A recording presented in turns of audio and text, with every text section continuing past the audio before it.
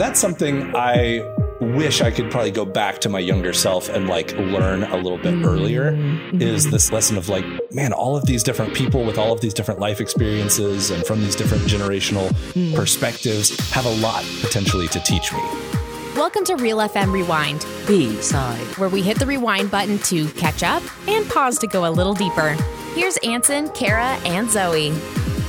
What's up? Welcome back to Real FM Rewind B-side. My name is Kara, hanging out with Ansen and Zoe in the studio today. How are you guys? Good. Yeah. Good. Well. Yeah. Glad to be back here again, podcasting and talking about all of our pre-show. We were discussing all of the slang that we're not keeping up with, or at least that I'm not keeping up with. And so I'm currently feeling very old. So we're going to move on from that quickly. Oh, we're coming back to it. We're coming We'll back. circle around. And on pause. But first, we're going to talk about On Repeat. It's my turn this week.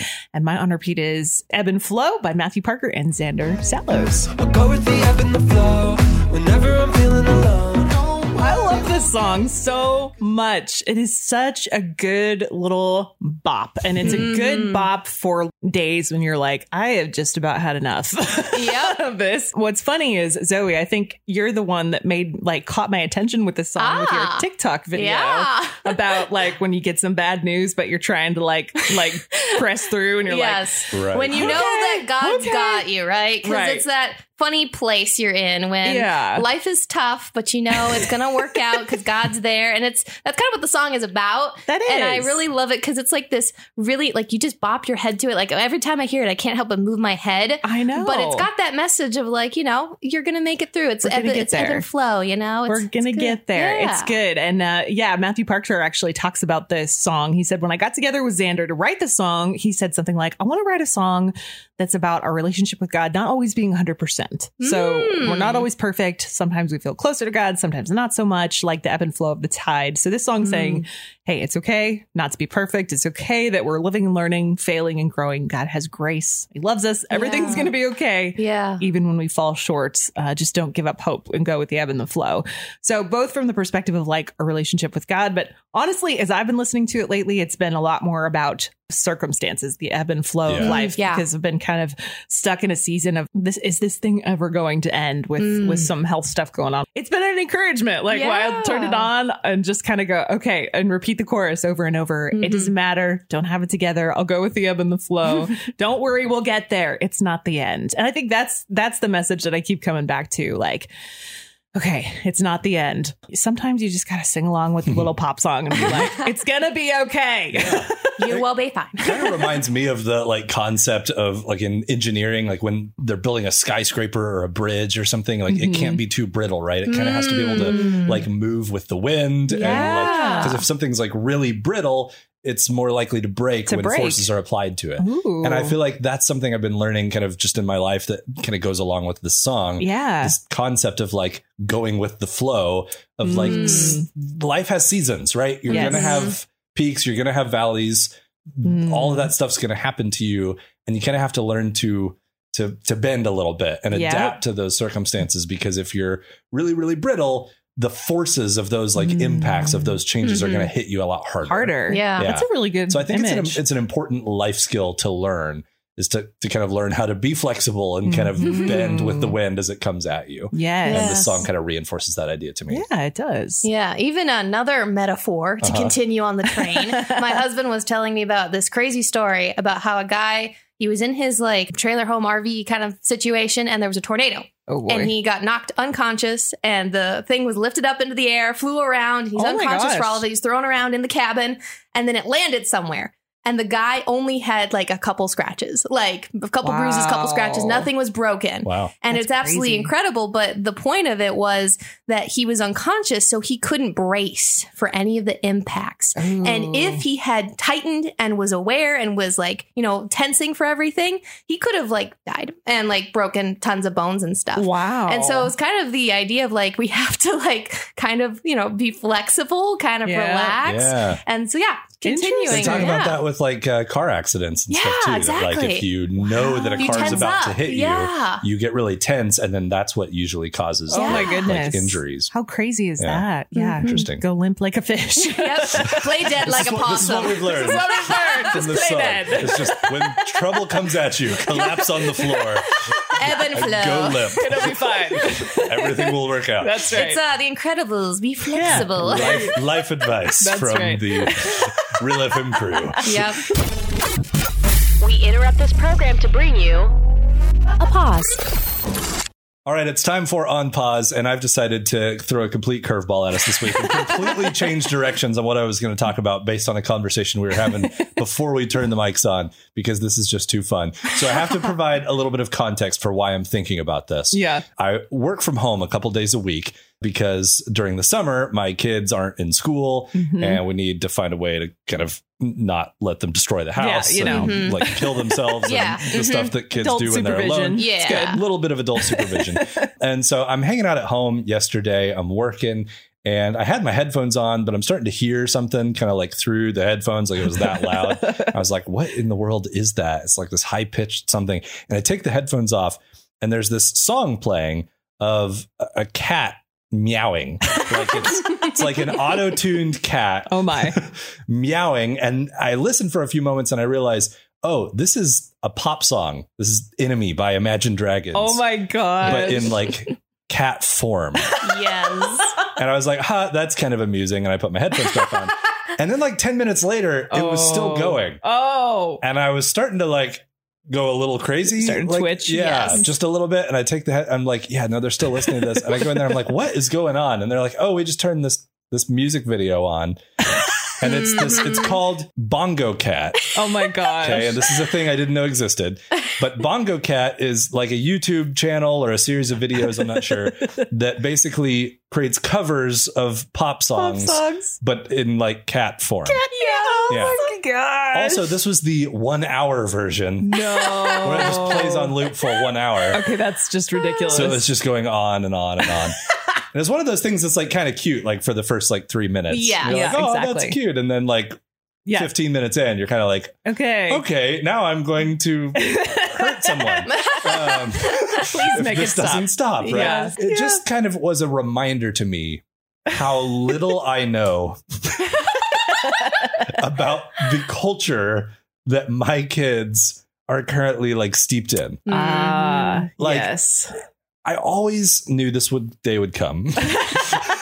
The day where, as a parent, like I would be out of touch Right. with my children, you know, Uh-huh. and what they're up to and what interests them. But I had hope. You know, That it that, wouldn't be now. things would be different for me. Like I'm going to be a cool dad. Right. I know like all the other parents for like pretty much, I'm sure all of human history have been like Yeah. out of touch with their children and what they were interested in. But I was like, no, like I'm still young and cool.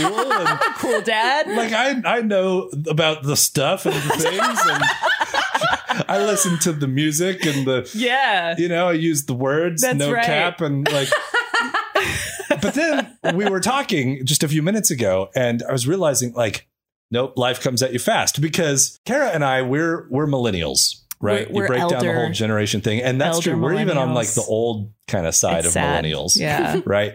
And then we've got Zoe here, Hello. Gen Z, Yeah. Yes. right? A youngin. And I'm an that's older Gen Z though. like Yeah. Kara But- and I obviously still remember even just a few years ago when like everyone was talking about millennials as like the young youngin. Yeah. the young generation that everybody hated. Yeah. Right. And now like Gen Z has taken up the mantle of we being will be the ones you hate the now. young generation that everybody hates. That's right. But then now we're already like some people are already starting to talk about Generation Alpha, Yeah. which is the group behind Gen It's Z, so Yep. weird. which everyone always disagrees on, when the cutoffs are for all Yeah, of these. yeah. They're not exact, obviously. But this thing I pulled up says Generation Alpha is like roughly 2010 to current. Okay. So Yeah. basically born in the 2010s, let's call it, Okay. would be Gen Alpha. Gosh, that's crazy. That means the oldest Gen Alpha would be 13. Is that Yeah, correct? yeah. Oh, okay. Wow. They're not little. gosh, they're getting bigger. So my daughter is 11. Yeah,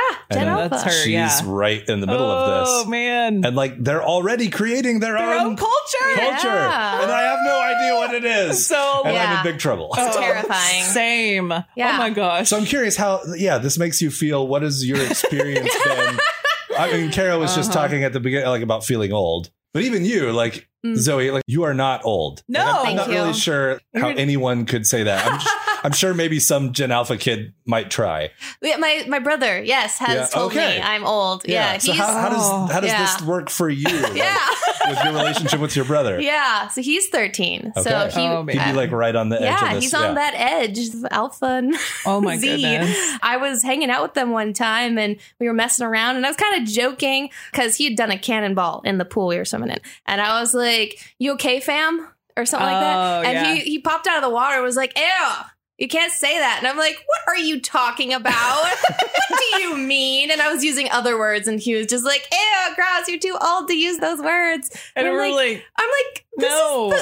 I am the age of speaking these words. Like, what are you talking about? People your age use these words. My husband, who's more chronically online than I am, picks up these words and he starts using them with his friends and I pick it up like Riz. I was mentioning in the pre-conversation, like explaining Riz. Yes, we had to help Kara learn about the word Riz. I'm a fan of the Riz word. I think it's so fun. But, so funny. But I don't know. It's interesting how my youngest sibling is like, "You're old." And I'm like, I am not. There's a 10-year age gap between me as the firstborn and then Sam is the lastborn. There's 10 years and then there's other kids in between. But to give a range here, 10-year gap. So the way that I was raised in the early 2000s is completely different than how my youngest sibling has been growing up. So like I grew up going outside all the time and like I hate to sound like that, that grumpy old person that's like, "Why aren't your kids outside playing?" But like I see my brother on his computer every time I visit my family's house. I'm like, he's on his computer every single time. Yeah. But it is really interesting seeing the different ways people are growing up and how that's going to affect our culture, because we're going to get to a point, all of us here are going to get old and be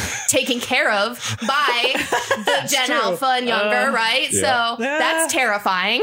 It is kind of. Yeah. It's just, it's kind of fascinating to me how like I said, you have this thing happening in one direction where like, okay, the generations that are older than me are out of touch and they're cringe or they're, whatever word is in vogue for that generation to use to describe how annoyed and put off they are by the older generation. And then you have the thing happening in the opposite direction where the older generation looks at the younger one and goes like, they don't make any sense. And that's literally like, I found an article that's literally already happening with like Gen Z and Gen Alpha. There's this new YouTube channel that's called Skibbity Toilet, which I have literally never heard of. Oh my god! But it's a series about like singing and dancing toilet-like creatures that want to take over the world. Oh my goodness! And like apparently Gen Z is like, I don't understand these memes. And then all of a sudden the light bulb is going off in their heads going, wait I just said the phrase, I don't understand these memes. Which is what the millennials have been saying about Gen Z for the last 10 years.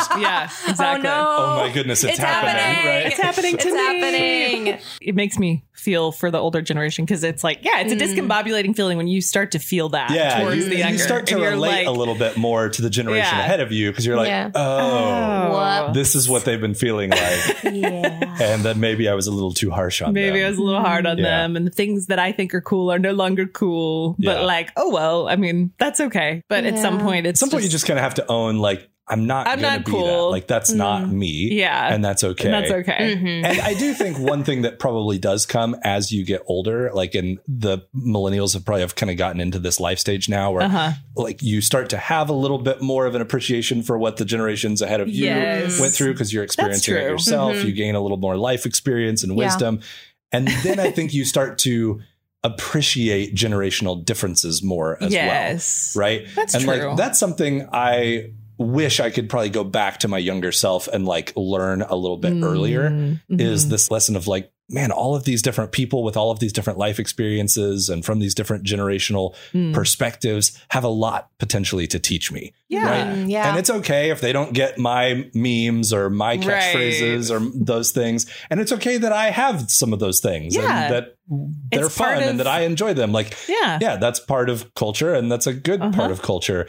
But also I think sometimes especially with the advent of the internet and like kind of popularizing some of these like generational differences, that's the one thing we miss out on. The benefit of intergenerational relationships, right? Yeah. And I don't want to like throw any one generation under the bus, because I think we've all been guilty of this at one point or another. Yeah. And there's also been moments, I think, where each generation has like come to realize this, right? Yes. Of like, oh my gosh, I really love spending time with my grandparents, or I really love like this perspective from boomers or Gen Xers or whatever. And I really think there is a lot for us to learn from one another. I agree. And we miss out on that when we kind of silo ourselves off with only our own generation. There's a TV show that I feel like demonstrates this really well right now, and in a positive way. Only Murders in the Building. Oh, yeah. It's a really cute show. I mean, I say cute. It's got a lot of language, but besides that, so it's Steve Martin Short, who are both like in their 70s, I would say, probably, and then Selena Gomez. Would she be a millennial technically? I think she's a millennial. I think she's a young millennial, right? I think so. I think she's a young millennial. Or she's a Gen Z and she's a little older than me, because I grew up seeing her on the Disney Channel. So. Okay, so one or the other, but she's a youngin', and she and the other two, they're the main characters in the story, and they form this like solid friendship. Aww. And it's the sweetest, cutest thing. And I love how they develop that. Aww. And they lean into the funny and the discomfort of like the generational gap. But also they lean into the value of like what these groups have to offer each other, and they become really good friends. And that's one of my favorite parts of the show, is that intergenerational friendship. Yeah. And the times where I have been kind of exposed more to intergenerational relationships have been really rewarding. Yeah. Like that's a real important like value, for example, at the church that I go to. And so they put a real emphasis on like being part of small groups and Sunday school classes, not siloed by life stage. And that's not to say that like a small group that is organized by life stage is bad. No, that's great too. Like if you're with a bunch of young couples who just got married, for example, you can talk to them and work through common issues together. Or groups of parents can commiserate over how raising their young children. That is all well and good. But I think there's also a ton of value in sitting in a Sunday school class or going to a small group with people who are from every different life stage. I mean, the one that I was a part of most recently, we have like single women in their 80s, all the way to like college students, to married couples of pretty much every age with kids in every life stage. And there are so many interesting stories that you hear from all these different people of things you haven't experienced yet, or things that you've been through yourself. Or I really enjoy asking questions of the parents with teenagers about things that are on the horizon in my life for raising my kids, you know? Or that's true. Then I hear this story about what our town was like 60 years ago from this 80-year-old woman who's been here since, you know, forever. That's cool. It's just, it's really, really rich. Yeah. So that would, sometimes it's hard to find, you know, it's like, how do I make connections or build relationships with people that aren't in my life stage? Cause it's not always natural, and those opportunities aren't always easy to come across, but I would just really encourage you, like, if you can find those things, I think they're really, really healthy. And it probably builds up a healthier attitude for us about other generations, right? Because I think so. When we just see the like online stereotypes of everyone and we break everything down into like, Gen Zers are this way and millennials are this way and boomers are this way. Like it just, I think that has a natural tendency over time to reinforce like negative biases more than positive ones. But when we actually talk to people and sit in the same room with them and spend time with them, we realize like, oh, there's a lot more to these people or this group of people than just these stereotypes that we come up with online. Fast forward. All right. So I've got fast forward, and I don't think this should surprise anyone, but I'm very excited for my husband to be home. Oh, yes, he's on his way, I think, as we're recording this episode, driving back to our lovely home. And so as soon as I get home from work, I'm going to get to give him a big hug. He's been gone for over a week. Wow. So this is the first time since we've been married. We've been married for just almost a year. First time we've been separated this long. And it makes me feel like I'm such a whiny baby, because we were long distance before where I wouldn't see him for months and I was fine. And now here I am. I'm like, can't wait for him to be home. You're having flashbacks to like that period of your life. Like, a little bit. Distance. And seeing like how our relationship has changed and how much closer and how much I'm more connected to him now. And so there's more of like I'm without my other half. Like, I'm not the same. Yeah. And so I'm looking forward to him being home again, and I'm probably going to talk his ear off. And so, but I kind of wanted to throw a question to you guys, because you're obviously more established in your marriages. But how do you feel about like when your partner leaves, when you're in this stage of marriage? Is it like, okay, hi, bye, see ya, I'll see you in a week? Or do you still feel like you miss them? Or like, what is that kind of like? Oh, interesting question. Really good question. Well, putting you on the spot. So we've been married it'll be 5 years in November. And to be honest, we don't have very many times where we are apart for that long. Usually when it happens, it's just like maybe a long weekend, or I went to a conference in Nashville one time. And so honestly, it doesn't happen very often. I am an introvert. And so this is going to sound terrible, but like usually it's one of those when we do spend time apart, it's usually good for both of us because I'll be getting some alone time. And a lot of times he'll be going off maybe like on a trip with friends, getting extrovert time, which he needs. And so usually it's really good. And I'm like, I'm so happy you're getting what you need. I'm getting a little bit of space to recharge and be a better person for our unit when you come back. Yeah. So usually that's the feeling I'm having. And that's usually the circumstances it's happening in. Or like when I went on a trip for work, I was like, this is good. I'll just be, a few days and it'll be refreshing. It almost is good for us because it reminds us, and we'll obviously text and call. It will remind us like, oh yeah, it is good to like, I do miss you and it's good to come back and see you. And sometimes you get just in the dailiness of life and routines and just doing stuff. You can kind of forget. And then you're apart and you're like, yeah, I'm excited to see you again and be with you and spend time. Not that you weren't excited when you were with them. That sounds bad, but no, I get it. No, distance makes the heart grow fonder. Yeah, something like that. Yeah. So that's kind of my experience. Yeah, I do think time in your relationship and life stage probably affects how you feel about this a lot. Yes. My wife and I have been married for 16 years now, been together for getting closer to 20. Wow. And so it's been a long time. So we do have probably this more often, like Dree this summer has had 2 separate events where she's been gone for a week at a time. That's right. And it's part of life. Yeah. For us. Like, and so we've kind of grown like to adjust to that a little bit. One thing that I have noticed, and I think a lot of this probably just comes down to personality and individual relationships too. Like everybody's different. That's true. Every relationship is different. When my wife and I, one of us is gone on a trip or something, a lot of other couples every night, they're like, FaceTiming, calling, catching up.